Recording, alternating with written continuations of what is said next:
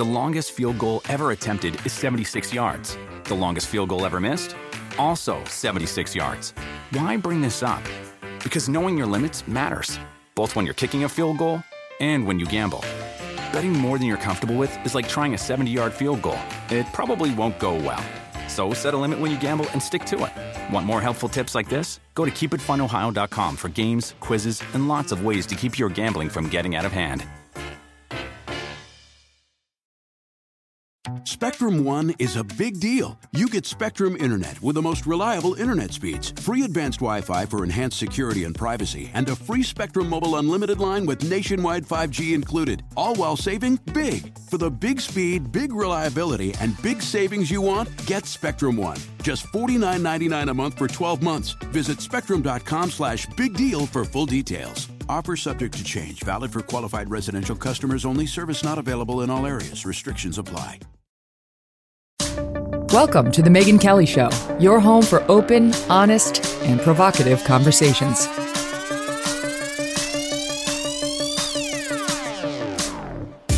Hey everyone, I'm Megyn Kelly. Welcome to The Megyn Kelly Show, coming to you live from SiriusXM in New York City today. Looking forward to a great in-person discussion today with outspoken fitness guru Jillian Michaels. I've never met her. Looking forward to talking about all things fitness related, including Ozempic, when she joins me in a little bit. I'm saying the magic buzzwords. Everybody wants to hear about that drug. But first, Ron DeSantis launched his presidential campaign last night in what the kids might call an epic fail. It was embarrassing and awkward and had the bewildering, unsteadying feel of a disaster unfolding before your very eyes. You can't look away, and yet you're viscerally uncomfortable watching it too. He made the announcement on Twitter Spaces with Elon Musk and our pal David Sachs from the All In podcast. Kudos to all involved for choosing a different medium and bypassing the mainstream media, which hates DeSantis and which is hated by most Republican voters. I support that mission, but its execution here, to put it kindly, did not work. How on earth were the kinks not worked out beforehand? Some 600,000 people tried logging on to watch, a considerable feat given that most of us had never been on Twitter Spaces, including journalists like me, only to be met with messages like, "This space is not available," and "This space has ended," all before it had even begun. Not a good omen, and certainly not the messaging a campaign wants on launch night. Not available. This is over. It was indeed a failure to launch, and it is dominating the news coverage today, the result of an unnecessary, unforced error on DeSantis's part. Almost as bad was when you did enter the space, but got the weird elevator music, only to then be kicked off. Never thought I would be subjected to Muzak when turning in for a presidential announcement from the guy they say is the future of the Republican Party. Finally, they got it going, but not before losing some 300,000 frustrated viewers. The glitches were on Elon and his platform, to be sure, but how on earth did DeSantis' team not make absolutely sure Elon and co. were ready and their candidates was protected from this? Let's hope, by the way, they work out these kinks before Tucker starts posting over there, because crashing with 600,000 viewers ain't going to work with him. Today, Team DeSantis is trying to turn it all into a win by saying, "We broke the internet. What else can we break?" In other words, we are so popular, we broke Twitter. Well, kind of. 600,000 people may be a record for Twitter Spaces, but it is about half of what Fox News gets on any one of its even post-Tucker struggling primetime shows, which don't glitch and have discovered the magic of video. Video. How do you launch a presidential campaign without video?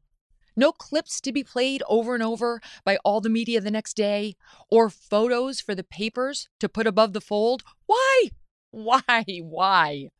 Even the pre-packaged video DeSantis put out concurrent with the Twitter Spaces event did not have a shot of the candidate with adoring crowds or his beautiful family. It's just him alone walking through a curtain. Our border is a disaster. Crime infests our cities. The federal government makes it harder for families to make ends meet. and the president flounders. But decline is a choice, success is attainable, and freedom is worth fighting for. Righting the ship requires restoring sanity to our society, normalcy to our communities, and integrity to our institutions. Truth must be our foundation, and common sense can no longer be an uncommon virtue. In Florida, we proved that it can be done. We chose facts over fear, education over indoctrination, law and order over rioting and disorder. We held the line when freedom hung in the balance. Where is the Freddie Mercury moment on the other side of the curtain? With the fans cheering and smiling and excited to be with him? Or how about just shots of DeSantis connecting with real live voters, glad-handing with a smile, holding the hand of a concerned voter somewhere? Talk about a missed opportunity, especially for a guy who's already suspected of lacking the personal touch one needs to succeed in presidential politics. You know what they needed? They needed Debbie Murphy. They needed my producer, who's been with me from the beginning for all of my Fox shows. She actually knows how to put something on television and make it look good, right? Hello? Well, you can't have her. What we then got, once the glitches were behind us, was a clearly scripted, uninspiring campaign speech of a few minutes, all audio only, delivered in DeSantis' trademark nasal voice, and then questions to kick it off about whether his policies in Florida are racist and reports of lost jobs in his state. What? You led with questions about your controversies out of your pre-scripted remarks? Yes, they are BS controversies, but why go there? Right off the bat, stay on your message.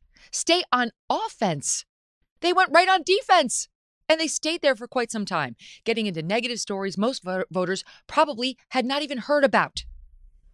What came next was boring, cringy, and downright uncomfortable. Some diehard DeSantis fans, virtually all of whom I knew and liked, and advisors asking softball questions that felt almost Pravda-esque in their obsequiousness. There was no spice, there was nothing challenging, and there was nothing newsworthy. Nothing to grab headlines the next day. I wrote a sentence to my team I didn't think I would ever write. I miss journalists. That's how I felt watching this. Somebody who would challenge him a little, bring the heat a little. Perhaps the worst offense was that through all of this, I didn't laugh or connect with the candidate even once. And this is a guy whose policies, most of them anyway, I support. He didn't crack a joke at his own expense. He didn't say something that touched me about America or the troubles we're going through. He didn't even tap into the righteous anger so many of us are feeling that has inspired many of his policies in Florida. Maybe he doesn't have that gene. Maybe he's just a pen and paper guy who will pass the right legislation, and that's enough of a blessing. But he is up against a man whose voters love him, who is up over DeSantis right now by anywhere from 30 to 45 points, and who has the advantage of already having been a sitting president. It is true adoration, loyalty, and love between Donald Trump and his base voters, the ones DeSantis has been trying to woo. Tearing them away with nice policy and Twitter isn't going to work. A little later in the show, we're going to be joined by Kash Patel, former deputy assistant to President Trump, with his thoughts on the matter. But we begin today with Josh Holmes, co-host of the Ruthless podcast and general political operative. Josh, welcome back to the show. How you doing? Hey, Megan, I'm doing quite well. How are you? All right. So what'd you make of it? Oh, well, I think your recap was pretty right on. You know, there's a certain level of gravitas that's associated with a presidential announcement, right? I mean, you remember President Trump coming down the golden escalator, or President Obama in Springfield, Illinois. There's a certain timelessness that you seek to capture because it's the only day, literally the only day during a campaign when the corporate media can't actually ruin your story, provided you tell it.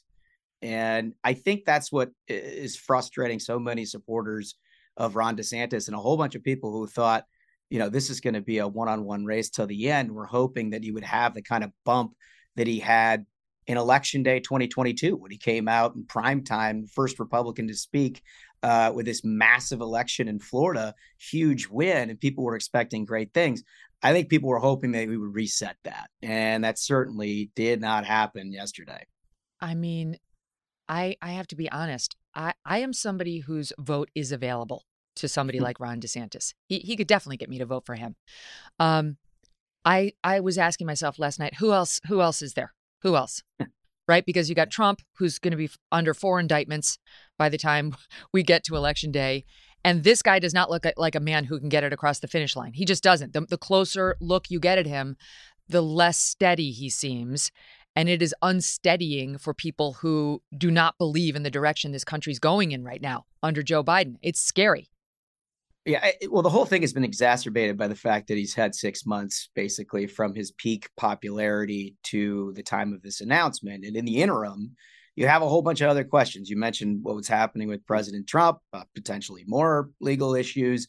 And then you have the announcements of other people like Tim Scott or Nikki Haley, people who are not polling anywhere near where Ron DeSantis is, who would consolidate a lot of people in the conservative movement who basically didn't want to do another round of President Trump, but kind of liked the policies that were pursued by the Trump administration. And I think that does provide a little bit of an opportunity for other candidates to try to make the case that they would be better suited to consolidate it. All that being said, Megan, I don't think this is fatal by any stretch of the imagination. I mean, if he posts a big fundraising number, which it looks like he probably will in the next couple of days, and they go out and they do some real events out around this country, he can get this thing back on track. But it's certainly not the way that you want to start, because usually it's your announcement that gives you the bump and springboards you back into where they hope this race will go. Mm-hmm. That event would have been fine on day 2. Mm-hmm. On day 2, right? You sit with Elon, sit with David Sachs, have your supporters and people we know call in and ask you these questions, these fawning questions. But that not on night 1. It was boring. It was like the Q&A was a bore. I wrote down, I had this epic text chain going with my team. I'm sure you guys at Ruthless had a similar one, which I'd love to see. And here, one of my producers wrote, "This makes CNN's Trump town hall look like an Emmy Award winning broadcast in comparison." Elon was sort of back to me. He kept bringing it back to him, that he and David were having discussions about tech and Twitter. I wrote to my team, "Is DeSantis still there?" This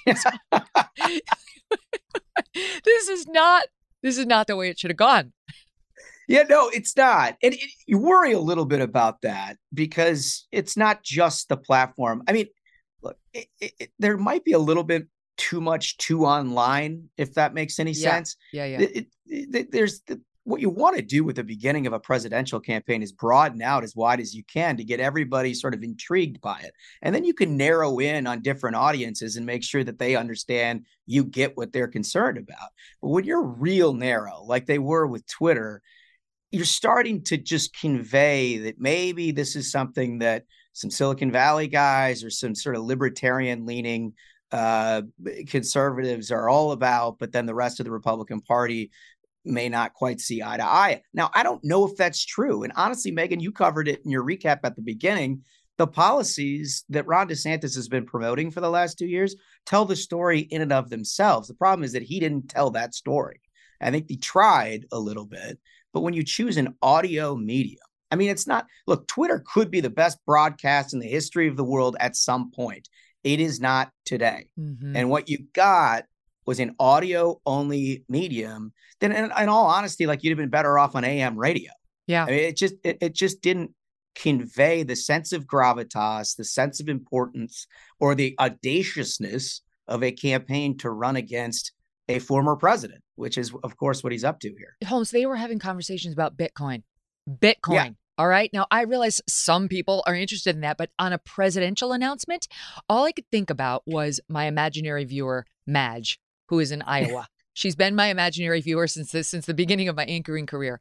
Madge, first of all, does not know how to use Twitter Spaces. She doesn't understand that at all. But maybe she tried to get on and she listened and lasted for all this. Madge did not need to hear the words central bank cryptocurrency. which were uttered last match. Couldn't give two shits about that. And they spent long amounts of time on it. I know it. I know it. And look, I love Sachs. And I think Me too. what Elon Musk has done for Twitter is the single most patriotic thing I've seen a billionaire do in my lifetime. Same. All that being said, I don't expect Elon and Sachs to have sort of vision for America that I'm parroting amongst the masses. I mean, we've got a hell of an economy that is really having a tough time for a lot of Americans out there. Why don't we start there? And then you can move in through all of the, the wokeness and the critiques of modern culture that has made DeSantis so popular on the right. You don't really need to get into niche stuff on day one. Mm-hmm. And I don't know if they didn't see that coming or if this just wasn't overly scripted. Look, they want to do this again. Yeah. I mean, that I think is the takeaway, that there's just no chance this is ultimately what they wanted to convey on day one. Let me tell you why I wrote those sentence, I miss journalists, the shocking sentence, I miss journalists, because I was thinking about my old pal, Brett Baer. I was thinking about the way I would have done an interview with this guy right after this. And there's an arc to telling somebody's story. And yes, there should have been some spice in there, something that would make news, which is good for him, right? To have some sort of contentious dust up with the reporter. That's good. That's good for him. Just ask Trump. He understands that implicitly. But also, there should have been some questions that got to, for lack of a better term, the heart of the matter. People are really hurting right now. Or the Democrats' messaging has been so divisive. This is what they're actually telling little kids, that they're less than because they were born into a certain race, right? Like, what about that upsets you so much? Why have you spent so much of your time in the governor's mansion focused on that stuff, which, the left dismisses as insignificant culture wars? Let him speak from the heart about why that stuff is important to him, as opposed to just like this random cast of characters on, like, even Chris Rufo, who I love, but it was like, CRT and DEI. Like, Madge doesn't know what the hell that is. Like, it was just a miss from, I don't know who orchestrated the whole thing. I assume it was Team DeSantis, but they don't understand how to storytell. Yeah, look, if you just back up to what you want conveyed to the entire country, because again, you get one day, your announcement day, when everybody's forced to cover you. And as long as you're scripted on that one day and you have the right images, the media doesn't have any choice but to cover you. Sure, they can put some shitty narration over the top of it or try to, talk about where you're at in the polls. But for the most part, the images that you convey and the sentences that you write to say are going to be the only things that are conveyed to a larger audience. And then by every other standard, you have Wednesday, Thursday, Friday, Saturday, Sunday, you go do a tour of the country and you sit down and do those interviews that you were talking about, Megan, and you start putting some meat on the bones. And hell, if you get into a conversation about Bitcoin or cryptocurrency at some point down the road, terrific. But what you lead with is not that. You've got to have a much broader, much more significant announcement that stands the test of time. And, again, this was a miss. I don't think it's fatal. I think they can figure out how to get back on their feet here, but it is not good. The other piece of it is, if you're making a presidential announcement, don't sit next to Beyonce while doing it. You should be the biggest star in the room. You should be the most interesting person in the room. And he wasn't. He wasn't. Yeah, I don't know. Look, we will maybe never know how all this came about, whose idea it was. Obviously there's been a huge revolution on the right as it comes to Twitter and Elon and, the interest in Tucker Carlson now after he leaves Fox. And so you understand the niche marketplace. And I get sort of toying around with doing an idea to make that central to an announcement. You just don't make it the announcement. And again, everyone's interested in Elon, and you're right. You never want to sit next to Beyonce. That's such a good way of putting it. When I heard they were doing this event yesterday, I thought this is great. They're bypassing traditional media. It's kind of an FU to Fox News too, which isn't the monopoly it used to be and is kind of in trouble with its viewers right now in the wake of Tucker. So it seemed savvy to me. I did not realize that Elon was going to be kind of co-hosting it. I thought it was going to be like, hey, welcome to Twitter. Here's David Sachs, tossing to Ron DeSantis. And maybe they have a few questions and DeSantis is off to the races. Did not realize that the true star, was going to be staying there. He was staying in the room. Well, and again, just go back. There are plenty of spots in conservative media that you can go get what you're looking for. If you decided you wanted to bypass all of it, it's a statement. Go on the variety program. Come on the variety program. Go on Megyn Kelly. Go on Ben Shapiro. There's a lot of places that have millions of people in their audience that you can go talk to that they can actually see your face at the same time. I just, it's disappointing. And it's disappointing for a lot of us, I think, that had put a ton of stock into what he has been selling over the last couple of years and think that now may be the perfect time for Ron DeSantis. It still may be, Megyn. It really still may be. But I do think he's given the opportunity for other candidates not named Trump to make a case, which was not the case 4 or 5 months ago. Now we've got this Ron DeSantis video that's been put out featuring Beyonce. I mean, Elon. Here it is. I don't know what this is about, but it's SOT7. Well, I am running for president of the United States to lead our great American comeback. Look, we know our country's going in the wrong direction. We see it with our eyes and we feel it in our bones. Our southern borders collapse. Drugs are pouring into the country. Our cities are being hollowed out by spiking crime. The federal government's making it harder for the average family to make ends meet and to attain and maintain a middle-class lifestyle. And our president, well, he lacks vigor, flounders in the face of our nation's Holmes. Challenges, and he takes his cues Look at this. from the woke mob. Okay. This is put out by Team DeSantis today. For the listening audience, it is literally 50-50 DeSantis and Elon. Video clips of Elon at Tesla, at the rocket launch. What, is Elon running for vice president? Is he running for president? Is DeSantis in the no? What is this? I wonder if Elon knew he was going to be so prominently featured in the rollout video. I mean, as far as I know, I don't think he's made an endorsement here. He's certainly happy to host the platform. But I mean, also just the audio overlay there, Megyn, doesn't exactly make you want to do the Kool-Aid man through the brick wall, does it? It doesn't. They need desperately Debbie Murphy, but again, they cannot have her.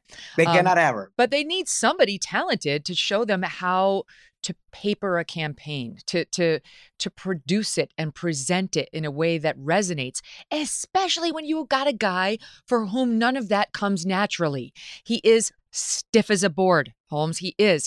He's not warm and fuzzy. There is a charm problem. And I, as a voter, could get right past that. But it has to be addressed and managed in some way. You do this kind of thing for a living, right? What would you do? What would you say? Well, to be honest with you, Megyn, they did it in 2022.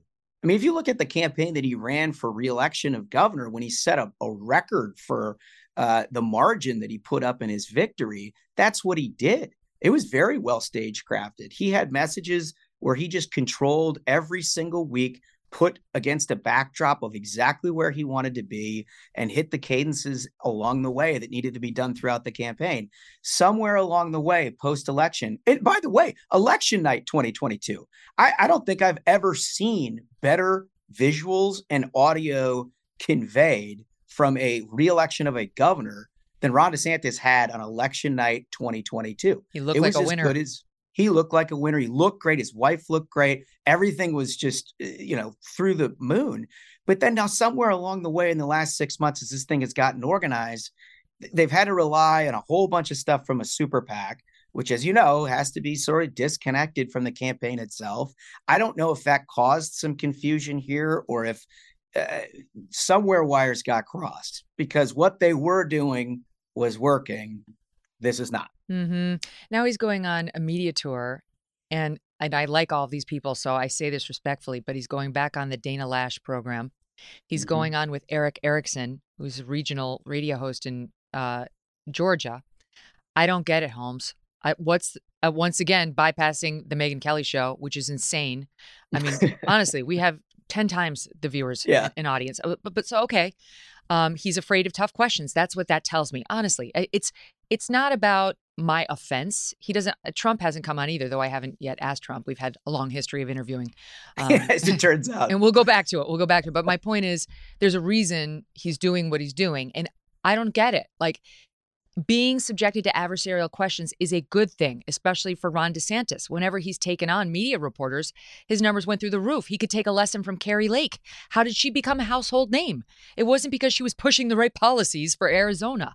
It was because of those viral dust-ups she had with reporters, and she'd get right back up in their grills, and Republican audiences freaking love that stuff. Yeah. Yeah. It just, again, it feels very online. It feels very niche. The most active of the activist online crowd seems like this message is being tailored to right now.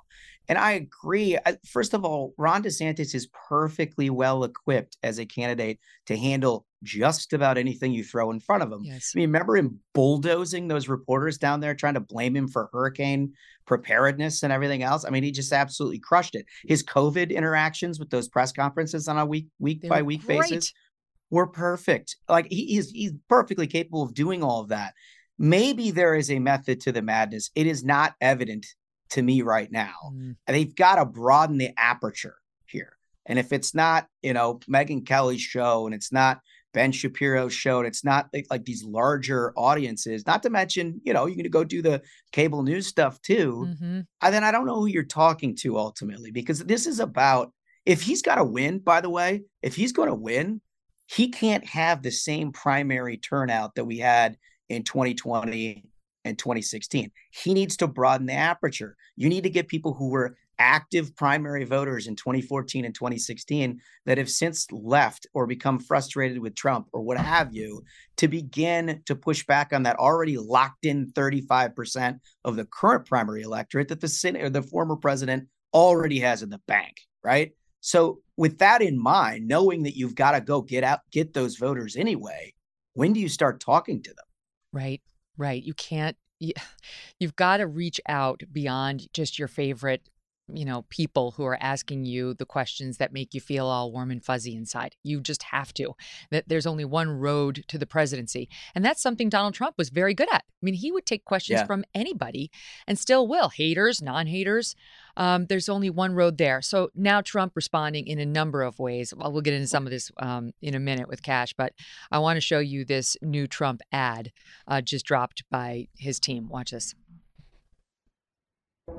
The Washington established politicians like to talk about how they can be just like Donald Trump. The truth?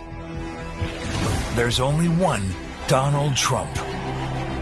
Only one who gave us the largest tax cuts in history, who gave vets the health care they deserve, and stood up to China and protected your job. Only one who kept us out of endless wars while destroying our terrorist enemies. Only one who fundamentally changed the Supreme Court, was called the most pro-life president in history, and relentlessly protected our Second Amendment rights and our borders. Why would we ever settle for Trump imposters? Make America great again. When there's only one, starting day one, who can make America great again. I'm Donald J. Trump, and I approve this message. It's good. It's good. It's really good. I mean, look, Donald Trump is running a very good campaign. But part of why he can run a very good campaign is because as of right now, he has no challengers who have challenged him on any of the issues, his record, his moral responsibilities, anything. Basically, everybody's been trying to play for Trump light.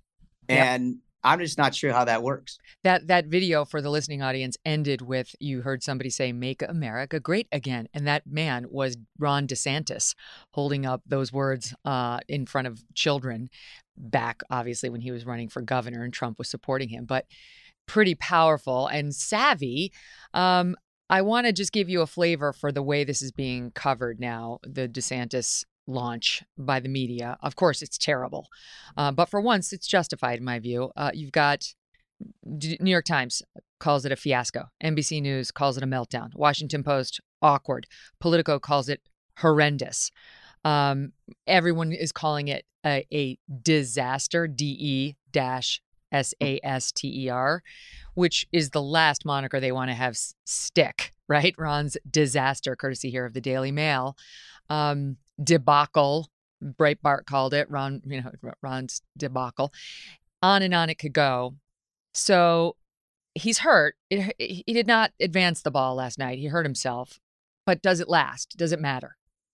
I don't know if it does. Look, you can't take it back, and everybody will remember this, and his detractors will use it as a reason to never consider him, and this, that, and the other thing. And of course, the left will help amplify all of that and try to make it as difficult on him as possible, because I do think a lot within the progressive movement, the Democratic Party, see Ron DeSantis as a much more formidable general election candidate than President Trump. So they'll hang that around his neck. But that being said, if he raises the money, if he gets out there and campaigns hard, if he starts showing us a little bit of a different side of Ron DeSantis, some of the stuff that we saw in 22 and before, he can get this back. I think the most important part is you got to have some audacity here. You got to shoot from the hip. You got to have some just genuine belief in yourself and not be afraid to make mistakes, even though this one was a big one.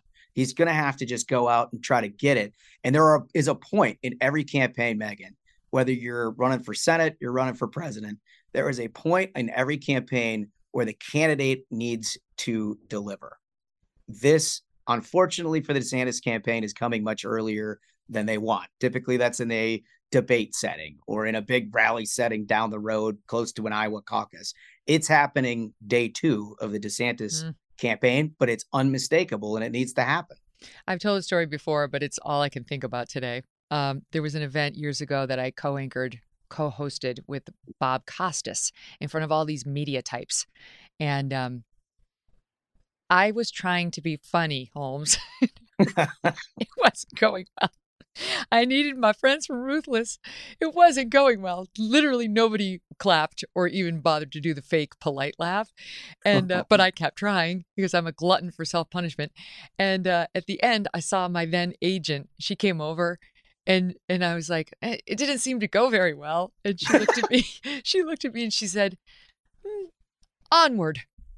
Onward. Onward. I mean, that's a perfect bit of advice, Megan. First of all, I find it impossible to believe that you weren't charming and funny. It must have been a terrible audience. But secondly, that's a perfect way of looking at it. I mean, you're never going to have every good day. You'd like your first day to be better than most because generally it's the best day that you have in a campaign. But it's not, and it wasn't. And the only way to get through that is to put it behind you and start trying to make progress through everything else. He's got all the tools in the toolbox in order to do it. They just can't get hung up on this. Josh Holmes, what a pleasure. Thank you for coming on, my friend. Thank you, Megan. Onward. Coming up, Kash Patel joins us. And then later, Jillian Michaels is here, and we're going to talk all things fitness. How'd she get that beautiful body? And how can the rest of us have it too? Spectrum One is a big deal. You get Spectrum Internet with the most reliable internet speeds, free advanced Wi-Fi for enhanced security and privacy, and a free Spectrum Mobile Unlimited line with nationwide 5G included, all while saving big. For the big speed, big reliability, and big savings you want, get Spectrum One. Just $49.99 a month for 12 months. Visit spectrum.com/big deal for full details. Offer subject to change. Valid for qualified residential customers only. Service not available in all areas. Restrictions apply. If a friend asks how you're doing, and you say, I'm okay. When the truth is, I don't want my problems to burden anyone. Or you say, hang it in there. Because if I ask for help, they'll just think I'm weak.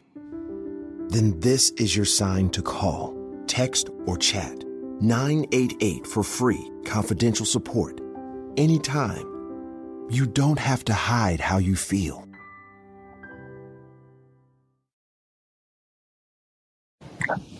Now it's quiet. We want to welcome you to this historic Twitter Spaces event. And tonight I'm pleased to introduce 2 individuals who've done more to loosen the...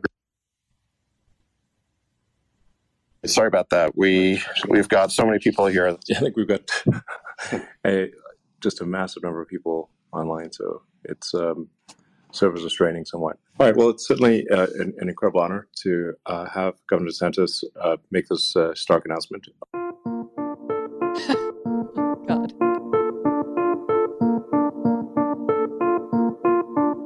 Yeah, you get the hint. You get the picture. You get the picture of how it went last night as they tried to launch this event on Twitter Spaces. Welcome back to the Megyn Kelly Show. That was some highlights of the tech meltdowns last night during Governor DeSantis' announcement for president. Now for some reaction from someone close to former President Trump, Kash Patel. Kash served as Trump's deputy assistant and as chief of staff to the Secretary of Defense. He was also a member of Truth Social's board of directors. Kash, welcome back. Great to have you. Hey, Megyn, great to be back with you on the show. Thanks. All right. So what was your reaction watching all of this? Well, it seems fitting that Ron DeSantis goes on Twitter to announce that he's going to decapitate the FBI and anyone that colluded with big tech when FBI and Twitter were the two biggest collaborators in conspiring to rig a presidential election and censor free speech. So I found it ironic that he chose that platform. And that was pre-Elon, but I found it ironic that he chose that platform. And then I found it ironic that it didn't really work out the way he wanted to on the launch thing. But I'm glad he's in the fight, because for me as a Trump advisor, it shows me all the former quote unquote Trump advisors that are over there that have shifted sides, and that's their right to do so. But now the lines are drawn and we don't have to guess about it anymore. Trump responded with a few different videos. One, which kind of captured the moment. It's only 4 seconds long. For the listening audience, it shows a rocket failing to launch and exploding. We'll show it for the YouTube audience. Watch. It says Ron, and down goes the rocket. It's just video and then explodes. Pretty apt. It was not a great launch. What was the reaction, as far as you know, inside Trump world? Well, I think you saw it with President Trump's multiple truths and videos that he put out there. He summarized it as best as he could in that 4-second span. It was a failure to launch. And when you go out there and analyze what Ron DeSantis said, I didn't find anything of substantive value that he would do differently than Donald Trump did when he was president and what he's outlined in his Agenda 47. I'm sure there's some minor issues I didn't pick up on. But to me, as a senior advisor to President Trump, I'm looking to see what is the monumental difference. Why would people want to go with Ron DeSantis if President Trump has ran and done it successfully as president before? I just didn't see anything big in terms of policy. He made the point that he is going to build the wall that Trump did not wind up building. I mean, that's one thing. He seems to be getting to the right of Trump on this gender nonsense that we're seeing out there, saying, a man cannot become a woman, period. I haven't heard Trump go that far, though I haven't heard him asked about this issue lately, and things have changed since when he ran. Do you see differences on those 2 points between the two men? Well, I think, President Trump did start to build the wall. You're right. He didn't get to finish it. So I'm not sure that Ron's saying Governor DeSantis is saying he's going to actually build or complete it is a monumental difference in policy. President Trump has said since he launched his campaign, he's going to finish building that wall in year one. And on the gender comments, he's had individuals like Riley Gaines, and I've been there at events where President Trump has spoken, and she's highlighted the position that basically he's taken, that men do not belong in women's sports, period. And I think if someone in the media were to ask him with more fidelity, you would get an answer that provides a little sharper contrast to what Governor DeSantis is saying. But I don't think there's any great distinction there. What do you make, Kash, of the argument that he's Trump without the baggage, that will get Trump policies without the tweets and controversy? I think that's political rhetoric they want out there. People have, I got to remind people sometimes that President Trump was president and Ron DeSantis has not been president. And it's a unique period in history for America, because I think the last time that happened was Grover Cleveland in like the 1800s. And so President Trump can run and say, I did this, and you see that I did this in national security, in economy, the border, healthcare, what have you. And Governor DeSantis can say that about what he's done successfully in the state of Florida. And the numbers just don't lie. At the end of the day, President Trump received 5 million votes in the state of Florida in 2020, and Governor DeSantis received 4 million votes in the state of Florida when he ran for early election in 2022. The message from DeSantis wasn't directly anti-Trump. He's smart enough, I think, to be careful around that issue. Though, there's an argument that he should just punch him in the face because it's on, right? It's like Trump's going to punch him in the face and has been. So, whatever, politicos will decide that. But he made a couple of comments like entertainment is not governing, or governing is not about entertainment, something to that effect, and that we have to get past what the Republican Party's been suffering from these past few cycles, which is a culture of losing, which clearly is a reference to Trump. So what do you make of those 2 points? Well, I think on the culture of losing, yeah, it's tough to not succeed in a presidential election. But I think also there have been valid arguments made, especially with the highlighting of the Durham report and what Governor DeSantis said about himself about censorship and big tech and the FBI and other government agencies. So when it comes down to whether it's a failure of the RNCs, and I'm a big critic of them at often points, the Republican National Committee and the party, I don't know that you can just put that all squarely on President Trump, given the history of what's just come out recently in the Durham report. But it's the separation that I guess Governor DeSantis is looking for, to see that while you can't go out there and be Hollywood and entertaining, the unfortunate reality, Megan, is we live in a 24/7 news cycle where if news isn't breaking every hour on the hour, then something's going wrong in the media. And that is, the definition of having entertainment enter into the political stream. So I just don't see how you do it elsewise. And I don't see anyone who's better in the media than President Trump. I pointed out before some of the headlines. Daily Mail, disaster. Fox News called it a disaster. Breitbart News calls it a debacle. And you could go on. I mean, once you get to the left-wing media, it gets even uglier than that. What do you think it says, if anything, about DeSantis and his candidacy? I mean, is it more than just a false start? Well, I think that's a great point. He could have chosen to do this in a live setting at a big audience or at multiple different styles, go on a bus tour, what have you. But this is the launch that he engineered with Elon Musk to do it in a specific way at Twitter, because to me, I take it as that's the style campaign he wants to run. He wants to be on social media, which is ironic when he talks about he wants to be less entertaining. And to me, President Trump's style has always been, I'm going to be more in person. And that's a striking difference. And the tone has now been set. And we'll see how they recuperate or recover from this sort of failure to launch, or however you want to style it. But I think it's a great point that you're making, that the stylistic differences right off the bat are, I'm going to launch on Twitter and go 100 miles an hour.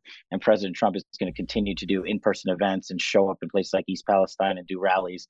And you're going to see him crisscross the country. I'm sure Ron DeSantis is going to start doing that, but he didn't do it from the inception. Trump sent out a video, a montage, trying to show the differences between his launch and DeSantis's launch. I want to take a look at that for a minute. It's SOT 11. Mm-hmm. That I'm proud to be an American. For the listening audience, it reads preparing to launch. Then back to Mar-a-Lago. Trump in front of American flags. We are kind of melting the servers. And I'm proud to be an American, where at least I know I'm free. To freedom, and is willing to put his money where his mouth is. Upset the narrative control imposed on us by our government. Oh, God. All right, you get the feel. So juxtaposing two very different looking events.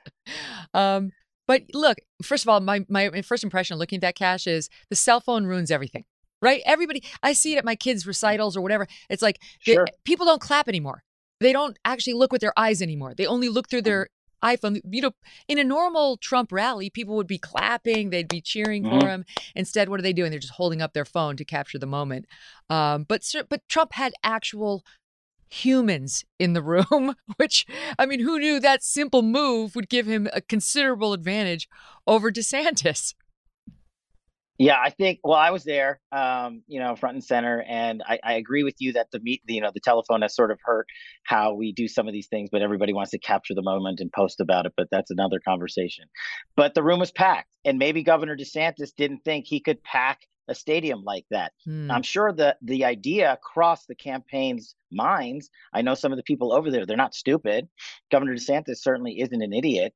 And so that was an intentional decision to set a separating space in not just venue, but style on how he's going to run his campaign, at least out of the gate. And so I think it speaks volumes to their decision not to do it in the stadium. If Governor DeSantis is as popular as everyone is making him out to be in some of the mainstream media, then he could go fill out Allegiant Stadium here in Las Vegas, in my hometown, no problem. But he chose not to do that. That is very interesting. I'm trying to find the tweet, but there was somebody who tweeted out something right along these lines, talking about why wasn't he in a stadium? Why didn't he go in Florida? I can't find it, but in any event, she was saying, why, if you're the governor of Florida, who is so popular in Florida, and I think we can agree he's very popular in Florida, why wouldn't you go into one of the many football stadiums that are in Florida, fill it up with your fans, and have the cheering crowds? Yes, as opposed to we're melting down, we're glitching. Like, he couldn't have foreseen the glitches necessarily, though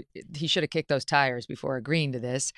But he could have foreseen the lack of cheering crowds and the unavailability of the opportunity to show off his beautiful family and create this sort of loving Camelot 2.0 imagery. All of that was not used. Yeah, it sounds like you need to be advising him on how to do this better. I mean, you're right. You know, they should listen to me. The pageantry of it all was missing. But you hit on some critical points. In Florida, from where Governor DeSantis' hometown is, in the Panhandle, you know, you have Florida State University. That's a 70,000 person stadium. That's a no-brainer for the governor of Florida to go there, or go to Orlando, or go to Miami. They all have huge football stadiums and arenas that they could have done, but they didn't do that. You're right. I think if he's styling a campaign after talking about being big on family and being less on entertainment, he went to the entertainment capital of the world right now, which is Twitter, because that's where most people get their news, their media, their videos, their sports, and everywhere else, but it's not in person.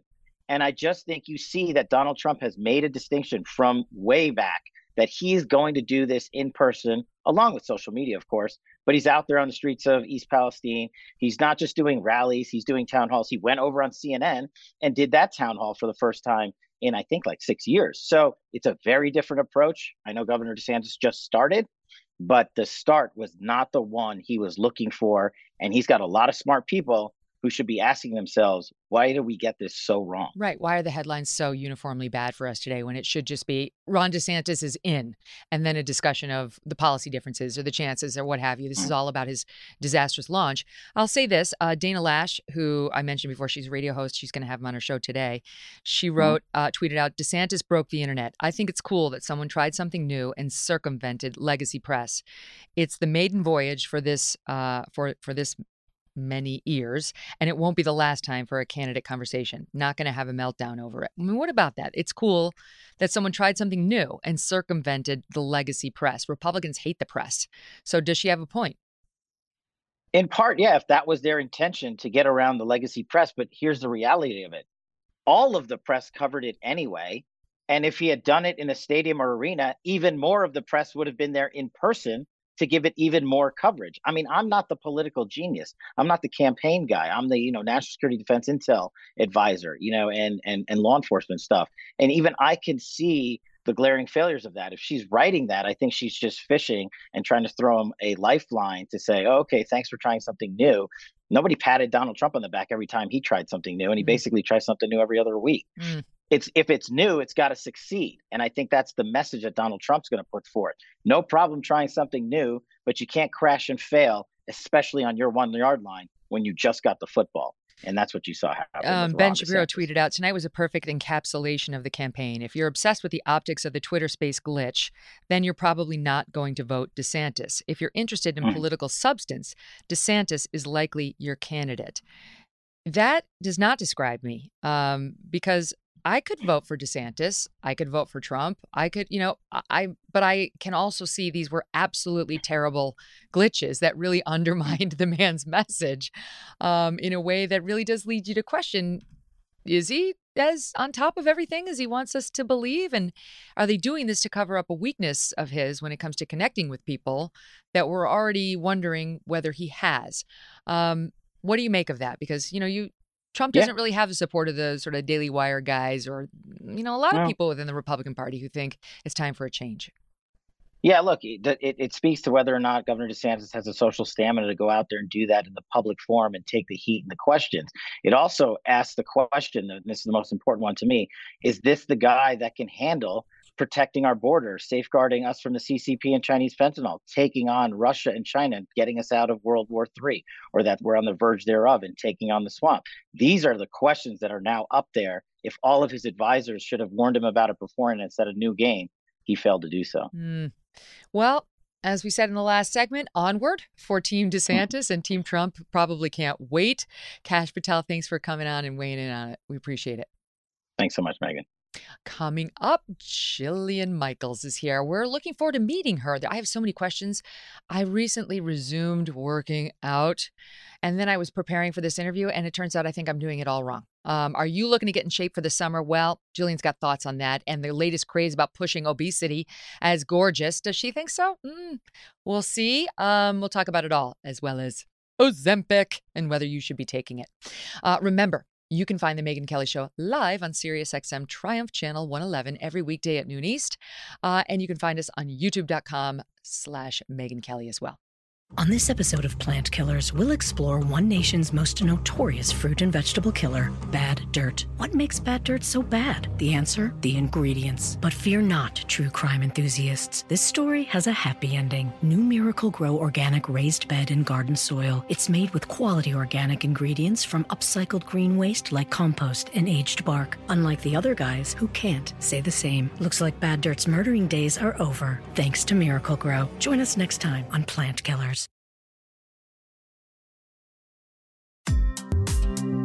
Joining me now in person here at the SiriusXM studios in Manhattan is health and wellness expert Jillian Michaels. Yay! She has inspired millions to make health a priority since gracing our television screens, starting in 2004 with the NBC series The Biggest Loser, and has always spoken her mind, even in the face of criticism and backlash. I love that about her. She's here today to share her own fitness journey and tell us how we can increase ours and improve ours. Her app is the Fitness app. It's like the #1 fitness app that's available. So go ahead and download it. And her podcast is Keeping It Real. Welcome to the show. Great to have you. Oh, thank you so much for having me. Yeah, thanks for coming on. So I was just asking during the break, did you go on the Twitter Spaces last night? Did you? I'm so embarrassed to say I have no idea what you're talking about. Have you ever heard of Twitter Spaces? I have not. Am I dating myself? Is this a new thing? No, literally nobody was on that call other than journalists. I'm convinced of it. I mean, I like the idea of Twitter just in general. A lot of us are on Twitter. Right. But Twitter Spaces, normally, like I get some notification at the top of my phone, like so-and-so is speaking. I'm like, where? How? I don't get it. Anyway. I get it. It's kind of like that app that came out, Club something. Yes, where you can just pop into and listen to somebody intelligent speak on something interesting. Maybe. Presuming. Or you can just get screamed at. So if I want that, I'll just take a walk on the Upper West Side. I don't need to log on to any spaces for that. All right. So in reading up on you before this interview, we have a lot in common, including something I don't talk about just because it hasn't come up, but I, like you, was a little hefty gal when I was 13. Were you really? Yes. And I know you've written about that. Like, we were both heavy girls. And I remember being specifically called out on how chunky I was. And it was news to me. I remember being like, oh, I am? Because my family hadn't really told me that or prioritized fitness in any way, which is lovely. But I found out the hard way from the fellow, kids at school. Kids will always make you aware. And you had the same, like you were bullied and it got pretty bad. I was bullied. I was bullied, I think, for a host of reasons. I was gay and didn't know I was gay. That's got to be a tough period. It was not like, it was not the time where queer was cool. No. Not at all. And I think other kids picked it up and they're like, she's off. It was the 80s, 90s. Boys don't tend to respond well to repeated rejection. I don't even know that I was getting hit on by boys, though, because I was heavier and I had a huge nose and terrible skin and braces. And it was, without a question, not a glamorous period in my life. And so kids, they pick up on that and they pick you apart. Kids are mean. And contrary to popular belief, they're still mean. And I hear about it every day from my 13-year-old, my 11-year-old. Oh, Mom, they did this to this kid. I'm like, can you dare do that to that kid? Yeah. Stay out of that conversation. They're nasty. They can be. Yeah, kids can be mean. To me, I think it's interesting that your route out of that was eventually fitness. Like you found fitness as a way of slimming down and empowering yourself. This too, I could relate to some extent, because while I was kind of chubby when I was 12, 13, by the time I was 15, I had become an aerobics instructor. Oh my gosh. Which I did religiously. And I did that all the way through law school and into the early practice of law. Fitness can be used as a tool to improve your life in many ways. Oh, absolutely. It's transcendent, because when somebody feels stronger physically, they feel stronger in every facet of their lives. But most importantly, and this is how I would always use it in extreme situations, if a person is struggling with food as an addiction, a coping mechanism, a defense structure, they have a host of other beliefs about themselves and their capabilities that are untrue. Right? Oh, I'm the funny fat guy. Oh, I was picked last in PE. Oh, what they believe their limitations to be. And if you bring somebody into the gym, right, that was never fit and never thought of themselves as being athletic, and they run that first mile, or they do that first push-up on their hands and feet, or they do the first pull-up they never thought they could do, essentially you're opening up an infinity of other possibilities, because you're shattering this notion of this is my story and these are my limitations. So it can be used in many ways, as you said, but empowerment is top of the list. Why do so many people have such food issues? I was talking to my team about this recently, because if you read the Daily Mail, which I love, every other day they will have somebody who used to be a bikini model whose name we know from the 80s or 90s or what have you, who is now morbidly obese. And of course, they get this poor soul walking down the street just trying to get their groceries at age 70. But there's always a huge juxtaposition between like this bone thin, like too thin, to be honest, bikini model, and then this morbidly obese older version of them. And I always believe, Jillian, those two people are struggling with the same issue. Flip sides of the same coin. You're absolutely right, actually. Look, you have the person that has the dad bod, right? The guy that had 2 kids and then the desk job, and all of a sudden you can't drink beers with your buddies on Saturday without it packing on slowly over the years. You have a midlife crisis, you take off 25 pounds. It's a great thing.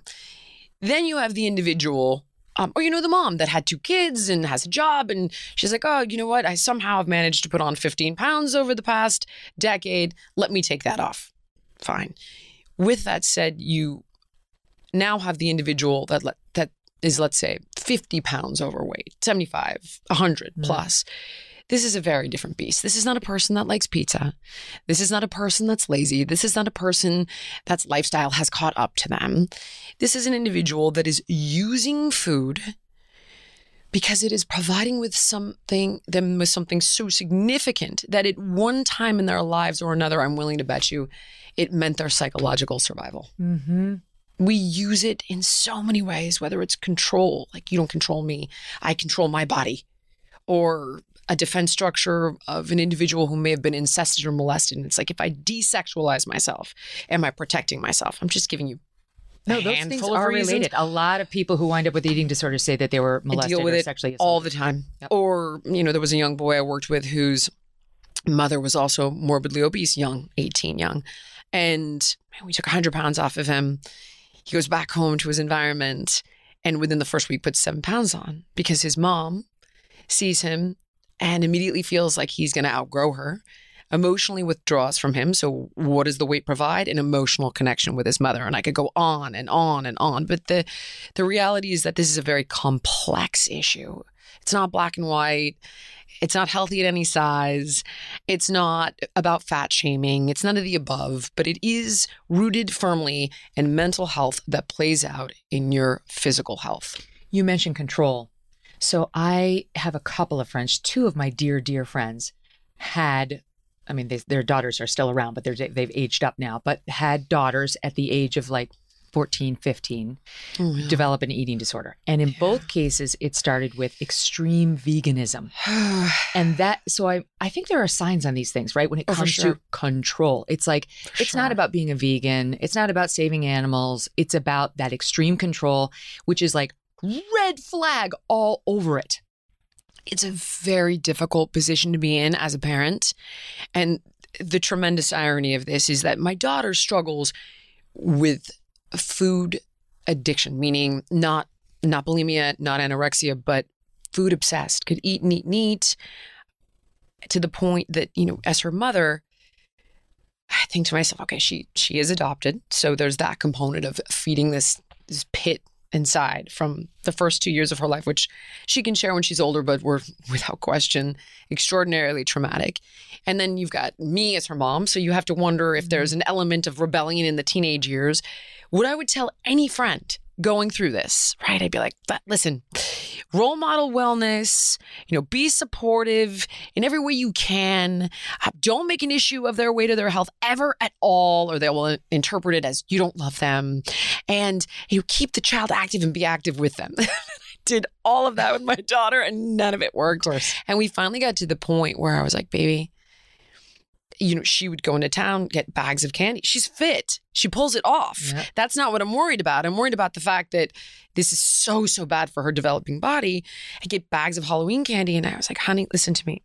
As your mother, I'm dying inside and I feel like I'm failing you and I need to do something. But on the same hand, I don't want you to think like, you don't love me. You're trying to control me. You want to change me.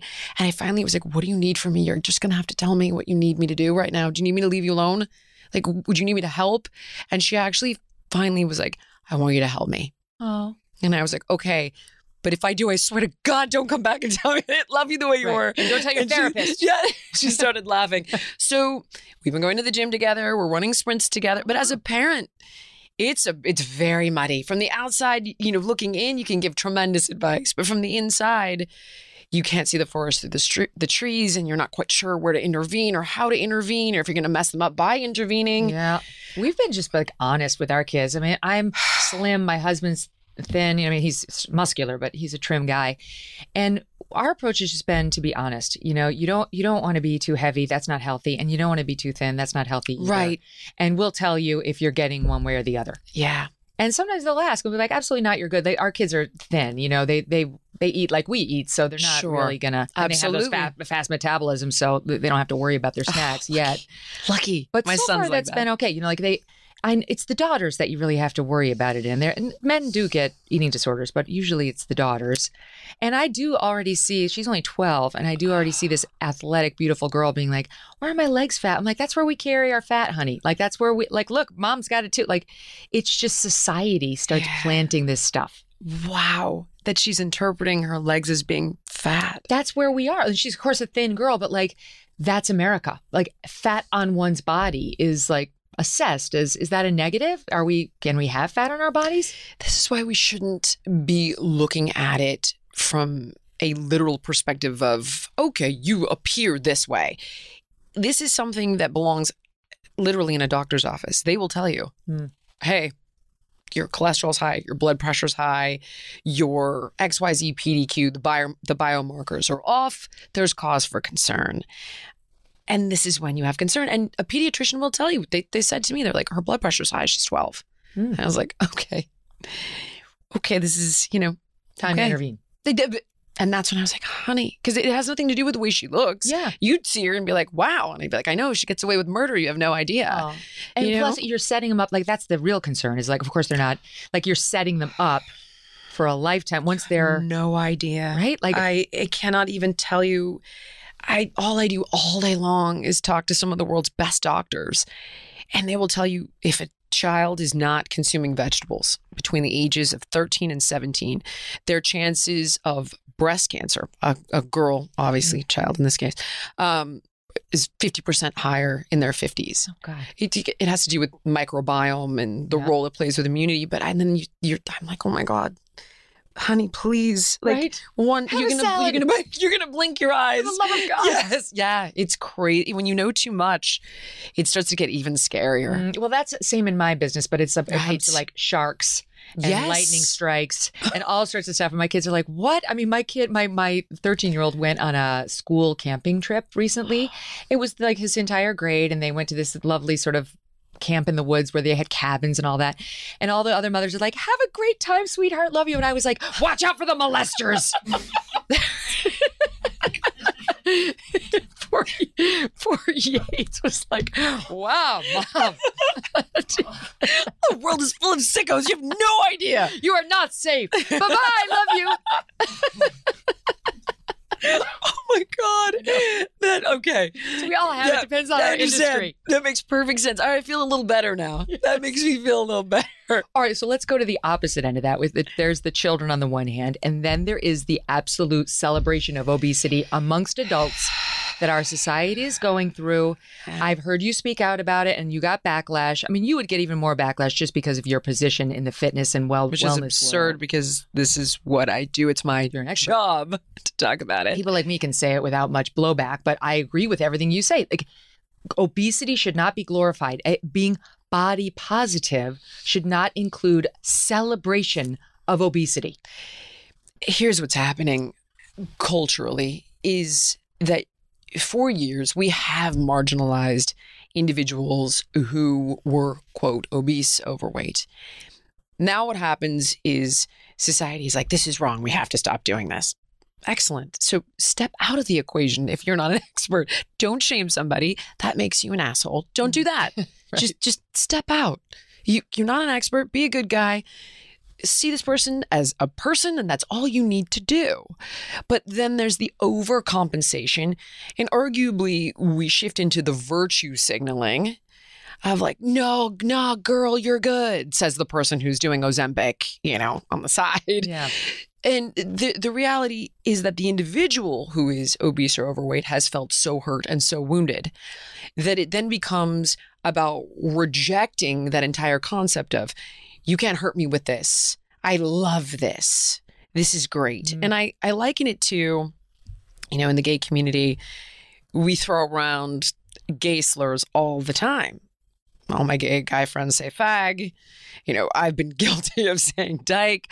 And I'm like, I carry a card. Like, I'm allowed.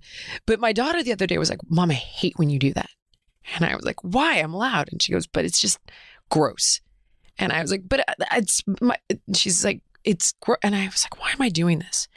And you do it because you're like, I own this word. Yeah, right. And it doesn't bother me. Yeah. And you can't hurt me with it. Because it was hurtful growing up. Mm-hmm. And I believe it's the same thing where it's like, I own this and I love this and you can't hurt me with this. But you can't die from calling yourself a dyke.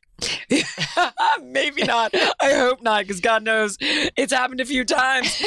But no, but like leaning into obesity. Well, leaning into obesity is deadly. Obviously, the point is why I'm trying to explain why they're doing it, and because it's been so hurtful. The reality, though, is we're likely going to die of 3 things.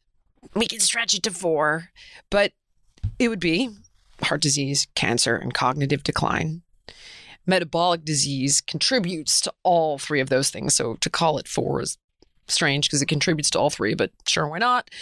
So what is going to be the top contributing factor to those 3 things is obesity. And what people don't understand is that, yes, you can be unhealthy at any size without question. Yeah. Heart disease, cancer, all the things. You can be skinny fat for sure. 100%, and eat garbage and get sick from it.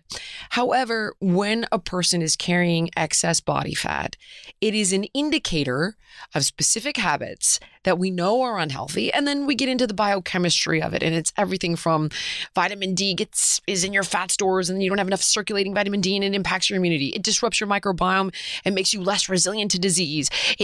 We see people that have more methylated DNA that are obese. I could go on and on and on and on. The bottom line is, this is not a question. The earth is not flat. Obesity kills people. Period. Mm-hmm.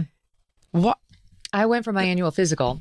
My doctor is a fattist. He is hardcore anti-obesity. I mean, he you gain weight. He's like, no. Yeah, but I like it because whenever I have my annual physical, I'm like, holy shit, I got to lose some weight. I'm going to go see him. And he'll be like, Doc, I'm up 2 pounds year over year. He's like, you know what 2 pounds is over 10 years? It's 20 pounds. You'll never get it off. I'm like, okay, I'm on it. Oh my gosh. But it's helpful to me. So our styles align. Of course. But when you go into his office and you sit there and you're sitting on the little table and he's going to take your, heart rate and listen to your heart and all that. Yeah. There's a chart right there. And it shows that the hockey stick of all the diseases and what's making them go like that, and it's obesity. He's like, he doesn't care how you look. He cares that you're going to take up his entire practice if you overeat, because obesity causes all the things you just said. It does. without question. And we understand all the mechanisms of how it impacts all of those different obesity-related diseases, 170 comorbidities. COVID alone was a once-in-a-generation opportunity to really grab this bull by the horns and help people get healthier and inspire them to find a reason. And I kind of think we blew it. You know, the CDC even came out, and I can't remember the statistic exactly because this was, oh my gosh, came out, I want to say 2 years ago, but something like 80% of the individuals that were that died from COVID or had a very severe case of COVID or were hospitalized with COVID were overweight or obese. Yeah. And they know why. They understand the mechanisms of that. Speak to any endocrinologist and they'll walk you through why. It's simple science. It actually really is simple science. Okay, so now all of this leads me to why don't you like Ozempic? Because oh my God, Ozempic helps with weight loss, and then I just read something in the paper this week saying they're finding a new side effect of it is reducing addictions, like it's reducing cravings for alcohol, for drugs, for things that are bad for you. So is that anecdotal? There's no clinical trial. Yeah, I think it's anecdotal. Right.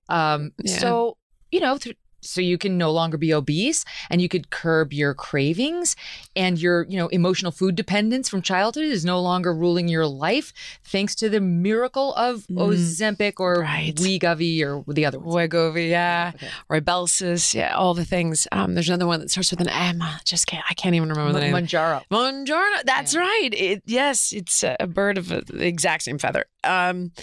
Okay. So first, let's address the following. People often think that Ozempic is being prescribed off-label for obesity. Ozempic is semaglutide. Wegovy is semaglutide. Wegovy is, oh my gosh, forgive me. The FDA has approved Wegovy as an anti-obesity drug. It's not off-label. It's simply a higher dose of semaglutide. Now that it's a higher dose than Ozempic. Yep. Okay. Yeah. So with that said, okay, I don't actually like this for people with type 2 diabetes. There are other options that have less side effects like Jardiance, metformin. There must be because these drugs are new and people have had diabetes for many, many years. So there's got to be some other diabetic drugs. Let's go a step further, though. This isn't type 1 diabetes. It's type 2 diabetes, which means we bring it on by eating too much garbage food and we develop a resistance to insulin. You can resensitize the body to insulin because the most effective drug for doing that is exercise. It's not obviously a drug. Point being that you can reverse type 2 diabetes with no side effects that are negative, only upside by changing what you eat and exercising. And now let's say you turned around and you were like, but Jill, the emotional side is beating me down. It's hard and it's getting the best of me every time. And I'd be the first to say, I've seen it, I know it, I understand it. And there's a reason that 95% of the people who lose weight put it back on. And this is the reason, because whatever the food is providing them, they're unconsciously not ready to let go of. Okay, so we think this is our workaround. But the reality is that you can only be on it for, 60 weeks, a year and a half, roughly? On one of these drugs? Yep. Okay. And then the clinical trials have shown that within the first year, people put 2/3 of their weight back on. It's not a permanent fix. Even while they're still on it? No, once they get off of it. Okay. So after a year and a half. Why can they only stay on it for the 60 weeks? This is how long they've studied it for. That is the full duration of the treatment with that drug. And I would imagine because of the extensive side effects, and if you go to the website, you will see everything from kidney failure to thyroid cancer to nausea and vomiting. It's right there. There was an article this week about crapping the bed. Oh, lovely. Yeah, about how that's it. It makes you constipated. What a and good then time. These people are taking, laxatives and overcorrecting, shall we say? Yeah. And so that could impact your sex life as well. Tremendously. I would imagine. Yes, that's a very good. I haven't brought that one up yet, but I'm going to use it from now on. I'm skinny. I will credit you. Hot, but I crap the bed. Perfect. Oh my gosh. Yeah. So that's what. It's anecdotally also.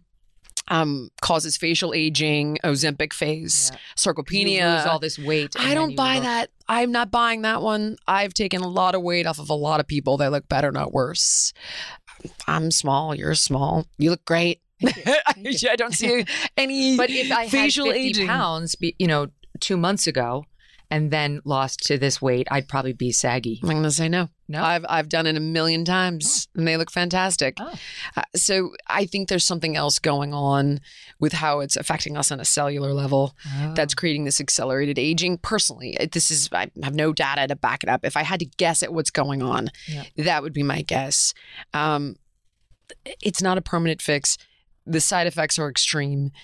I would say get a therapist. Honestly, get a therapist, get into counseling, and pursue this with safer drugs if you need help in that area while you're in this transition process of dealing with the emotional drugs. Like metformin is safer. There is no question. What is that? What's metformin? It's metformin is another medication developed for diabetes, but you see doctors who specialize in longevity, like Dr. David Sinclair is a Harvard geneticist, one of the most impressive individuals in the space of longevity globally, and he takes metformin. Oh. And it has to do with insulin resistance and glucose and all this. Long story short, without, I'll let you interview him about that because he can explain it better than me. But the side effects are significantly less. And in many cases, a lot of people who work in that field are taking it for longevity. It's always thrown me off a bit. Does it have an appetite suppressant side effect? It doesn't. They're not obese. It's utilized to resensitize people. Well, here's how. First, hold on. Let me back up. My apologies. Let me explain how Ozempic works for weight loss. The mechanism of Ozempic with regard to why/how you lose weight. Two things. Number one is that it delays gastric emptying, so it makes you feel fuller for longer.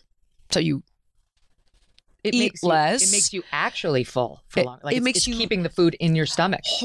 It impacts your endocrine system and the appetite center in your brain to help manage cravings, to make you less hungry, and to literally delay gastric emptying and allow you to feel fuller for longer.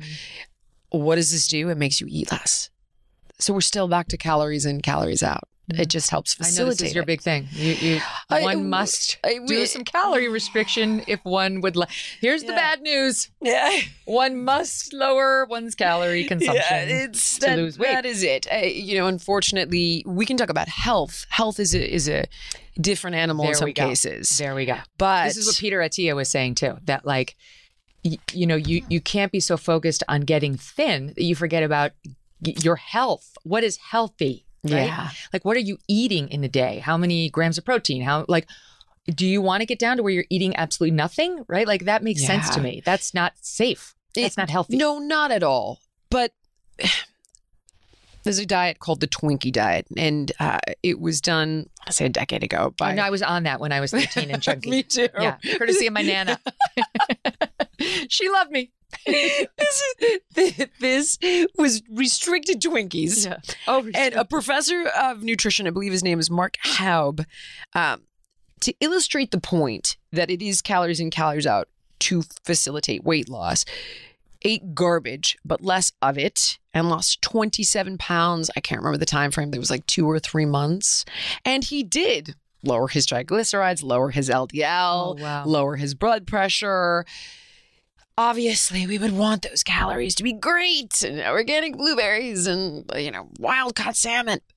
But if people have a hard time giving those things up, I try to I'm like, listen, just let's start with eating less of them. Let's get you out walking. Mm-hmm. It's just the basics. I keep it as simple as possible for people who struggle, where Ozempic becomes an option. And I'm not expecting that person to go to the gym and do HIIT training 4 to 5 times a week. And I'm glad you mentioned that. Yeah. Okay. Because I do believe, talking to Peter Attia and others. He's impressive. Very impressive. You got to exercise. So he actually got me off my couch. I did it. I did teach aerobics for a long time, and I was into fitness, and I have had personal trainers over the years. But a couple of years ago, I've told the viewers about this. I hurt my shoulder. Oh. I had to have a surgery, and I just got me out of it. It's a brutal recovery. It was painful, and you really couldn't. Like, number one thing you can't do is down dog. And I'd been doing some yoga, and I've been doing this thing called The Class, which I actually really like. It's I do it now via video. I'd like download the app, and you can mirror it on your screen. Awesome. But it's HIIT training, and I just got back into it, and I love it. I have to tell you, it is transforming my body. Your body kind of remembers, it knows what to do. You start off, you're seeing yourself in the full length mirror and you're like, oh my God, it's depressing. It's depressing. And then just like a few weeks into it, you're like, I'm starting to look good. I'm starting to see some muscle definition. So I was starting to feel good about that. I'm like, I could do this forever. I could just keep doing this class. I love it. Then I get to the prep for Jillian and I read, you have to switch it up. Otherwise, it's going to stop working. I'm like, oh shit. You do have to switch it up, but you don't give up HIIT training. You incorporate other modalities of fitness. So I would have you doing endurance training and strength training and HIIT training, and they all facilitate different benefits. So endurance training is great for mitochondrial biogenesis, which is the fancy way of saying the battery packs on your cells, keeps them healthy and vital and helps create new ones. You get into HIIT training, and it's not only great for your hormone balance and your metabolism because of something called EPOC, which is also a fancy way of saying your body utilizes more energy, it burns more calories to return itself to the state it was in before the workout. Oh, so interesting. Excess post-exercise oxygen consumption, which I've been doing this 30 years and I still can never remember what this stands for. It's afterburn. You burn more calories while you're doing it and after the workout's over. And it's also highly stressful. So when we stress the body, the body adapts to the stress more quickly and becomes fitter faster. So it has a ton of benefits. All of these different things. Strength training is going to help maintain muscle, bone density, help to keep your HGH levels high and your testosterone levels solid, which as a woman, we actually have more testosterone than estrogen. We just don't realize it because men have more testosterone than us, but we need healthy levels of testosterone too. So it's great for you. Do want to mix it up and not get caught doing one thing for all those reasons. I have a couple things to say. So first of all, people are wanting to know the name of that thing again. It's called The Class. I have no financial stake in this company whatsoever, but it's very good. I really like it, and I really love JC. If you want to go online, you have to register, and you can do it by instructor. She's amazing. Testosterone. Now, I'm getting to be an old lady. I'm 52 now, so I got to think about these things, hormone replacement therapy and all that stuff. Okay, yeah. Premenopausal, or I have no idea whether I'm menopausal or not, to be perfectly honest with you, because I've been on the pill for so long. You know, but I did find out. Your blood, though. Yes, I'm doing the process. I was going to say, Peter Attia can speak to you in depth about that. I'm going to do a big show on the whole thing because I feel like women don't talk about this enough.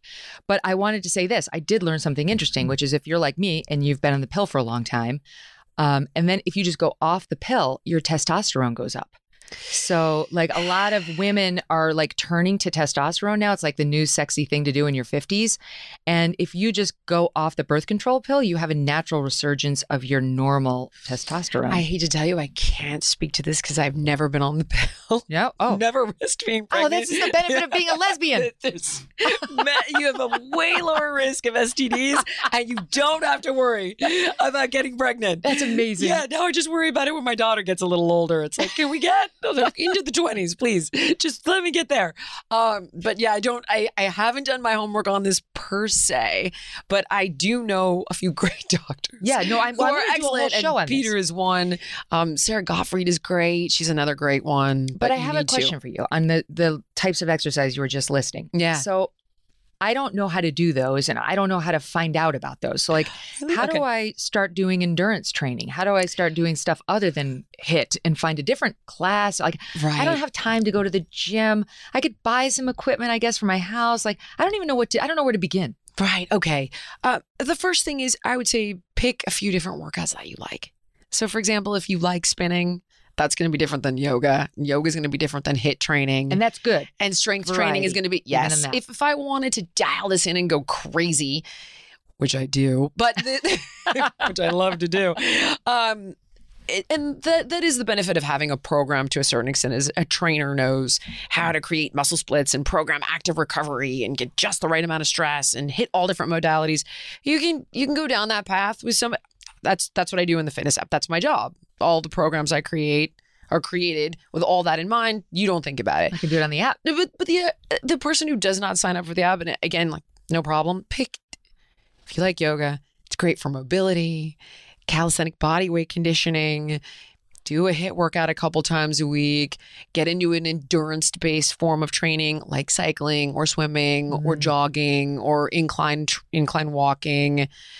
Pick different things, just a handful, and mix it up. And every couple of weeks, change the stimulus. So, for example, if you're going into the gym and you're doing a chest press, instead do push-ups in 2 weeks. If you've been doing the chest press with 20 pounds, 10 reps, do 10 pounds, 20 reps. This is so disheartening because after having done this now for weeks, I'm getting really good and it's getting so much easier and I'm loving this phase. Now my whole bubble has been burst. No, this is bad that it's getting easier. Excellent. I have to make it harder. You don't even necessarily need to make it harder. You make it different. Yeah. You make it a little bit different because, okay, you haven't worked out in a while. You go to the gym, you do 10 push-ups. You're so sore. Do 10 push-ups for 10 days. By the 10th day, you're like, What is the benefit of exercise? Why, actually, is the question. Is exercise beneficial? And the answer is because exercise is stress.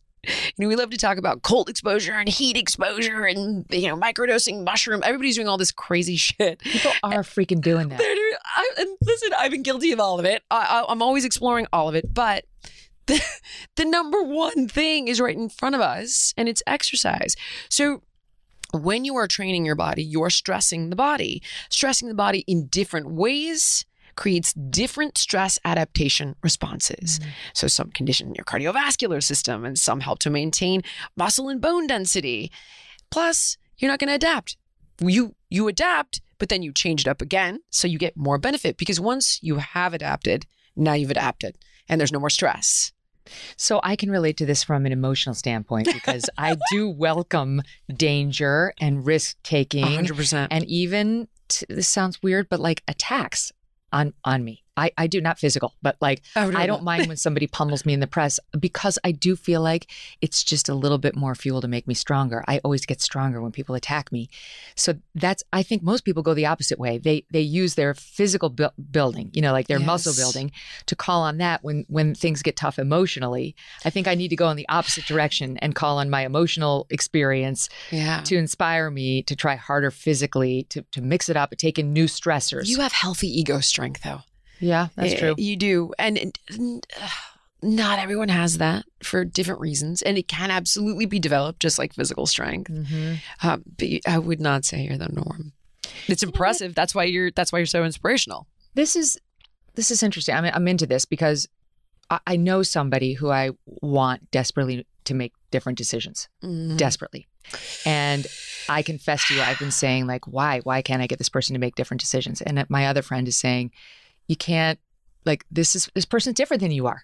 Horse to water, right? They gotta want to drink. And I am guilty, I think, too often of coming from it just from my background and my judgments, my character, and saying, do it this way. Yeah. And not everybody, as you point out, has the same background. No, my therapist helps me with that all the time, especially with my kids. Yeah. He's like, they're not you. I'm like, ugh.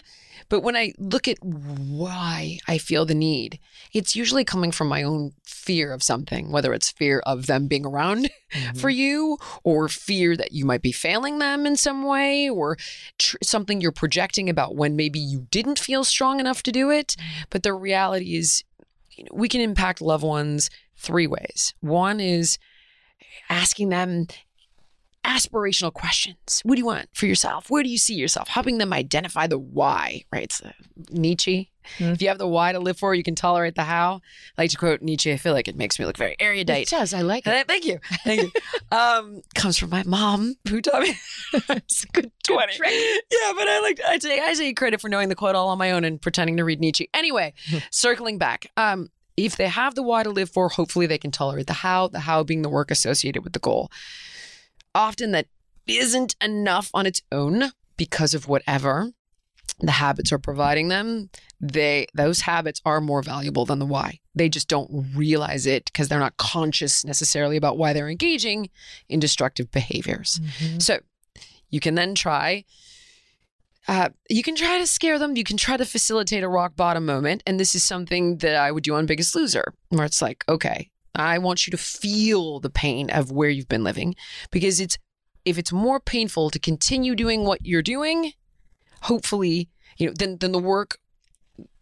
If it's more painful to continue doing what you're doing than the pain and the work associated with making the change, you'll move, right? So it's like your kids are in bed at night afraid you're going to have a heart attack. Your wife is afraid you're going to widow her. Like, can you scare them into, and usually it's the person that has the quadruple bypass that suddenly makes the change. Yes. Is the rock bottom.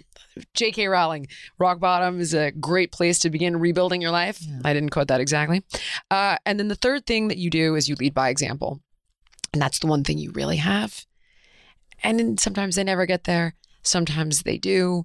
But the deeper question is, why are you so compelled? Because often, you're the only thing you can control in that change. Well, I hope that my own exercise journey will make me more empathetic toward people and their emotional struggles, as opposed to just bootstrap it up. Come on, let's go.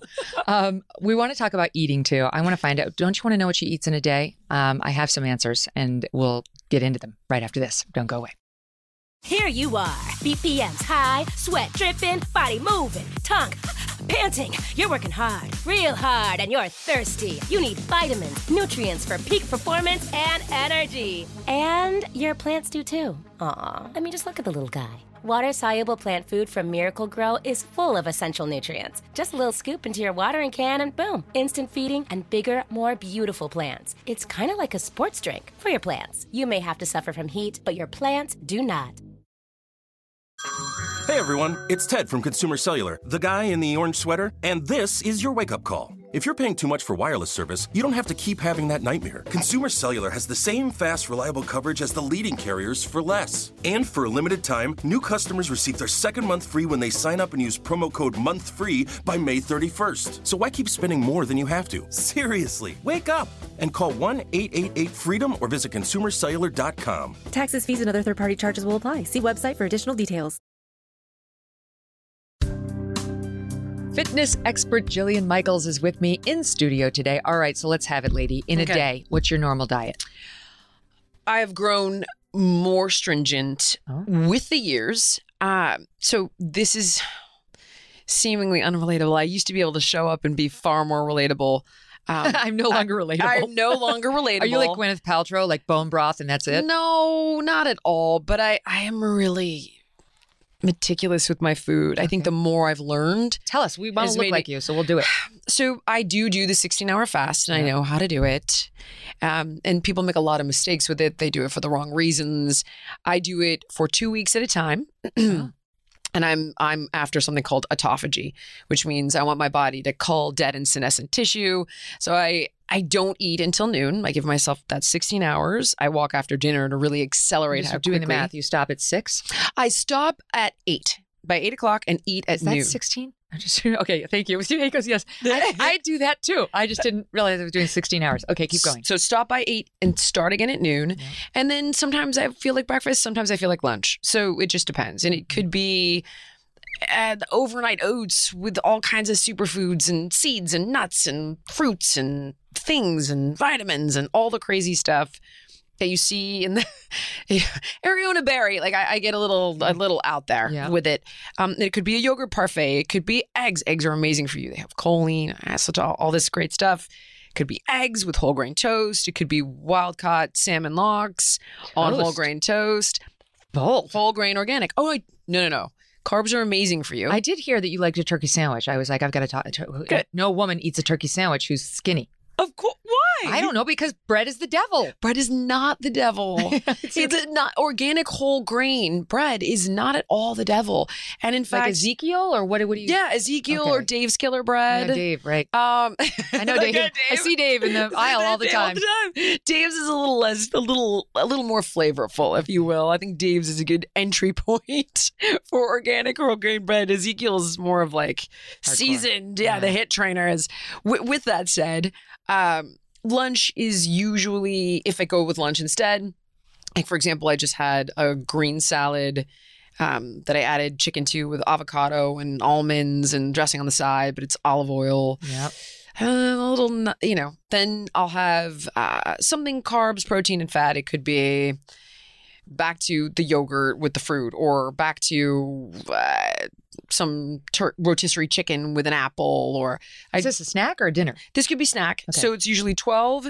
Then 3 to 4 hours later, usually around 3:30, that's when it kicks in. Snack and a coffee, my second coffee.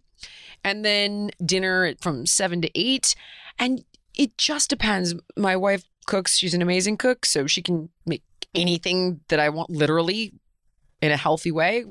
One day I'm like, God, I miss Kung Pao chicken. She's figured out how to make Kung Pao chicken. I want to marry her. She's amazing. She really is. She's incredible. And she can cook. It's unbelievable. She'll make you a grass-fed filet that's better than Mastro's. What? Hands down, with like the green beans and the garlic. And she's fantastic. So I can eat really well at home and get all the stuff that I like. But we do go out, and when we do... Do you ever have dessert?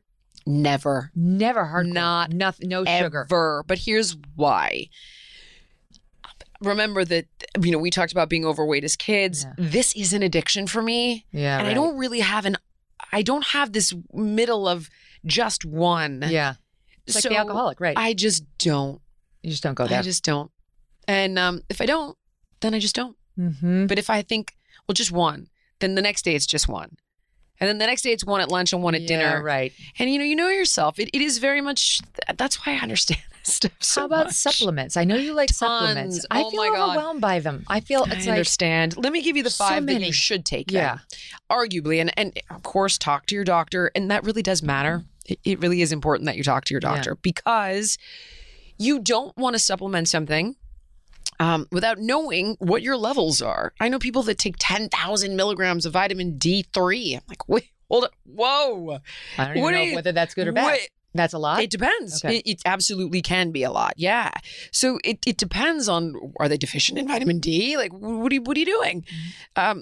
So I would say talk to your doctor before you get into things. But some of the most obvious that you could do is an organic greens powder that's whole food based, right? Then hopefully you're getting antioxidants, the green veggies, the adaptogens, a probiotic, a prebiotic. Great. You can't really adaptogen. That is a whole separate show. Is that a pill you can take? No. What is that? You're saying it should be in your powder that you're putting on your food? Adaptogens would be things like reishi, functional mushrooms, cordyceps. I understand none of the words you're speaking. Okay.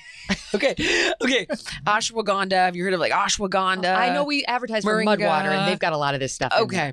So these are foods that theoretically...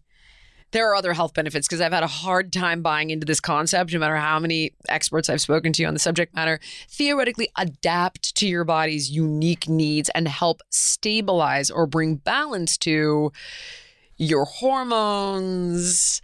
Would you go into GNC and say, I want an adaptogenic? You could buy, adaptogenic herbs. You could. All right. So what have we given permission I would for? do What are the 5 again? An organic greens powder, superfood. Yeah. I'm all transparency. I invested in a company called Align Naturals. They have one, and it's half the price of the leading brand, and all organic, and arguably better. But there's a bunch out there. Do your homework on it. Food based. I would, without question, do fish oil. Yes. Fish oil's super important, and just make sure that it's third-party lab tested, so you're not getting heavy metals and all the above. Did we do that? Abby. I don't think we did any testing. No, you don't have to. You don't have to. I know, but we didn't. Yeah, it needs to say third-party lab tested. If the company does not do that, don't buy from them. You don't know what is in there. Literally, because they're not regulated. Okay, good to know. So this is how they can prove to you that what they claim is in there, and none of the stuff that you don't want is not in there. Okay. So fish oil, absolutely. I would do D3 and K2, absolutely. And you want K2. K2 is really important. It's a vitamin. And one of the things it does is it helps you get the calcium where it needs to go into your bones instead of your arteries. Oh. So you want D3 with K2. Okay. It optimizes the way your body utilizes D3. Okay. I take a collagen, but if you do... As a pill, or you put it in your coffee? I take a powder, and I put it in either my coffee, or I make this afternoon drink that's kind of crazy. This is where it's completely unrelatable. It's like organic matcha, cocoa flavanols. Oh my God. Do you have somebody who works for you who puts this together? Who's got time to make she that? literally makes fun of me. She's like, all you do is live at the kitchen counter making this shit all day long. How do you and your wife feel about a throuple? Because the thing is, sounds amazing. I'm jealous, but if you say that as she's got such a crush on you, I think we're done. I'm out. It's a deal. I'm getting a divorce. Poor Doug. All right, did we hit all 5? I think we're missing one. Okay, the collagen, the D3, the omegas, the greens, and I am an advocate for a probiotic product. I am. I like but they are not all created equal. So I am going to plug Alaya one more time, but I will tell you to do your own homework. Align Naturals is human resident strain probiotics, which I believe, in my vast experience, are the best form to supplement because soil-based are better when chewed. They should come from well water or organic vegetables. And fermented foods. Yogurt. If we go to your fitness app, the fitness app, is this stuff on there? That is not, but the meal plans are. The supplement regimen is not. We want the meal plans, and we want help diversifying our workouts, which for some of us have only just begun. But I like it all. I love everything about this woman. She not only does she stand up for, wellness and fight back against this crazy overreach on body positivity, but she had a fight once with Al Roker. So there's no reason not to like her. He didn't like me. I didn't know he didn't like me either, Jillian. Found out the hard way.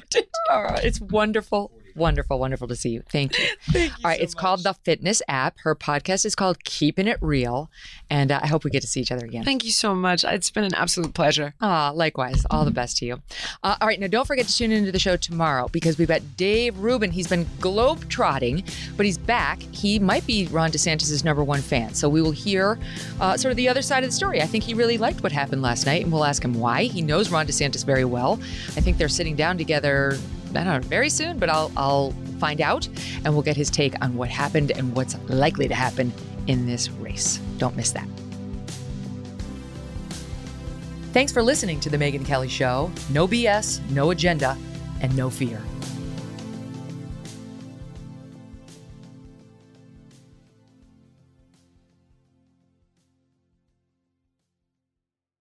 Whether you're a morning person or a bedtime procrastinator, everyone deserves a mattress that works for their style. And you'll find the best mattress for you at Ashley. The new Temper-Adapt collection at Ashley brings you one-of-a-kind body-conforming technology, making every sleep tailored to be your best. The collection also features cool-to-the-touch covers and motion absorption to help minimize sleep disruptions from partners, pets, or kids. Shop the all-new Temper-Adapt collection at Ashley, in-store or online at ashley.com. Ashley, for the love of home.